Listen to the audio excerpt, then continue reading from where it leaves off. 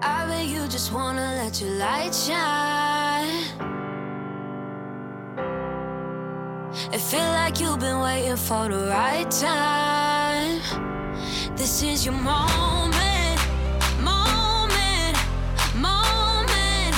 It's time to change the world. We are the brightest, we won't succumb to the darkness. Lord knows we need light right now. Unity's calling, crying out from the mountain, telling us to come home right now. You're my brother, whoa, whoa, whoa. We don't have to fight anymore, oh brother. None of us win in this war. Beautiful people, don't you know you're made in His image, the image of greatness.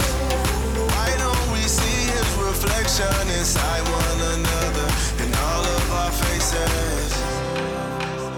I bet you just wanna let your light shine. Yeah, yeah. It feel like you've been waiting for the right time. I feel like you've been waiting. This is your moment.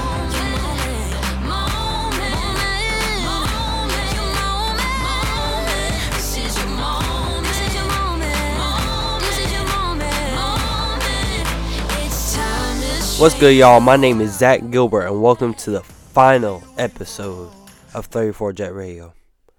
In the last episode, we had a great conversation with Deputy Chief Shaun Shepard, so if you missed it, make sure you go check it out. But today we'll be capping off our 5-part series on policing and minority communities. This episode will be mainly going over what we've covered in the previous 4 episodes. In our first episode, we discussed the history of police and how it affects how minority communities are policed. In our second episode, we had a great discussion with former detective Quasi Drake, who gave us a great insight into what it's like being a person of color in the police force. On our midway point, we discussed the different protests such as Black Lives Matter and Blue Lives Matter. In the last episode, Chief Shaun Shepard highlighted that in all aspects of policing and minority communities, communication is vitally important. So with that introduction out of the way, let's hop into our main topic. As I said before in my first episode, we talked about the history of police in America, coming from slave catchers. We also covered the different events in which police brutality has taken place, such as the Rodney King beatings and Bloody Sunday. We questioned, what would it be like if body cameras were around during earlier times?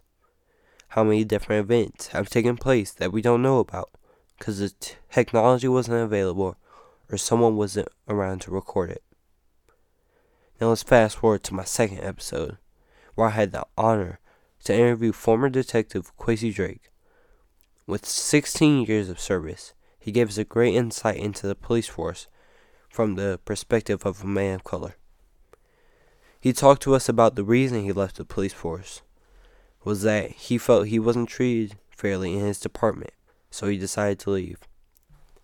He gave us insight into how minorities weren't treated fairly in the judicial system, and that young African-American first-time offenders were being sentenced way longer sentences than their white counterparts for the same crime.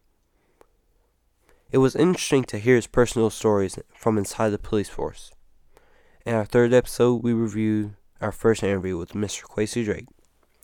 We also covered the public's reaction to different events of police brutality in the form of protests such as Black Lives Matter and All Lives Matter or Blue Lives Matter. We discussed the difference between the movement Black Lives Matter and the organization. Then in our last episode, we talked with Chief Shaun Shepard and got his view of being a Caucasian officer and how the movement has personally impacted him. He told us as a Christian, he had to put others before himself, and by supporting Black Lives Matter, that's what he was doing. Mr. Shepard talked to us about how he believed the physical strength of the program for the police force is adequate. The rest is just up to the officers to communicate with the community so they have understanding of the people they are protecting or serving. This is really done by just sitting down and having a conversation with them about their views and perspectives on topics such as policing in minority communities. Some people are timid about doing this, but it's what's needed to be done to promote understanding between officers and the community. Now, after reviewing all that information we've gathered over the series of this 5-episode podcast, the question stands to be, where do we go from here? What is the solution to the problems we've covered over these episodes? In my opinion, there isn't one singular solution. Collectively as a society, we have to take a step back and point out the flaws and solve them each individually with care and consideration. When I had my conversation with Mr. Shepard, he told me that to make the best decisions, you have to use all the information given and make an informed decision. So let's do that together. First, let's talk about the roots of police. There is no way for America to undo its past. The past will always be the past. But we can learn from it. Most of the stuff we went under the radar, such as slave catchers forming Southern police forces. But that's what causes the system to be poisoned. Because if these ideas were passed down and down, even if personally there is no racial bias, systematically there is still some. And to root that out, we need to change laws and make changes in our government, and economy that have been used to quote unquote keep minorities in their place. And as Officer Drake said, we also need to demand better representation for minority communities in every area, such as law enforcement, government, judges, and jurors. This shows that we really want to address this major. If we really want to address this major problem, there is not one solution, but multiple steps needed and a comprehensive plan. It is tedious, but in the end, is what helps us as a country move forward. Another problem is that as a society in America, we need to find the best way to create a line of communication between communities. Whether that is just through general one-on-one conversations like I had with Mr. Shepard, or if that's establishing a completely new way to vote on rules and training for new officers. But through communication, we stay open and relaxed instead of tense and hostile. When I had my conversation with Mr. Quincy Drake, he talked about the police force needing to look like the community, therefore creating a pathway of understanding, because people can better relate to the authority and understand each other because they look like each other and come from similar backgrounds and experiences. In a sense, it creates a mutual sense of trust and relationship. Overall, though, like I said in the beginning, there will never be one singular solution to all of our problems and challenges, but a collective movement and steps that we need to take to systematically fix the problems and prevent them from coming up again. If you listen to all of my 5 episodes, then I hope you've had a good mix of views and information. I hope that with that information, you can go and form your own opinion and see what part you play in making the world a better place.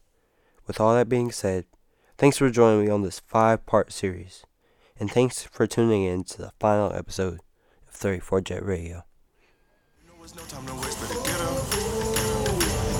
I know you're made for more. Oh yeah, you're made for more. Even when all hope is lost, never let up. You're my brother. What are we fighting for? I need to know, brother. None of us win in this world. Beautiful people, don't you know you're made in His image? The image of greatness. Why don't we see His reflection inside one another in all of our faces? I bet you just wanna let your light shine. I feel like you've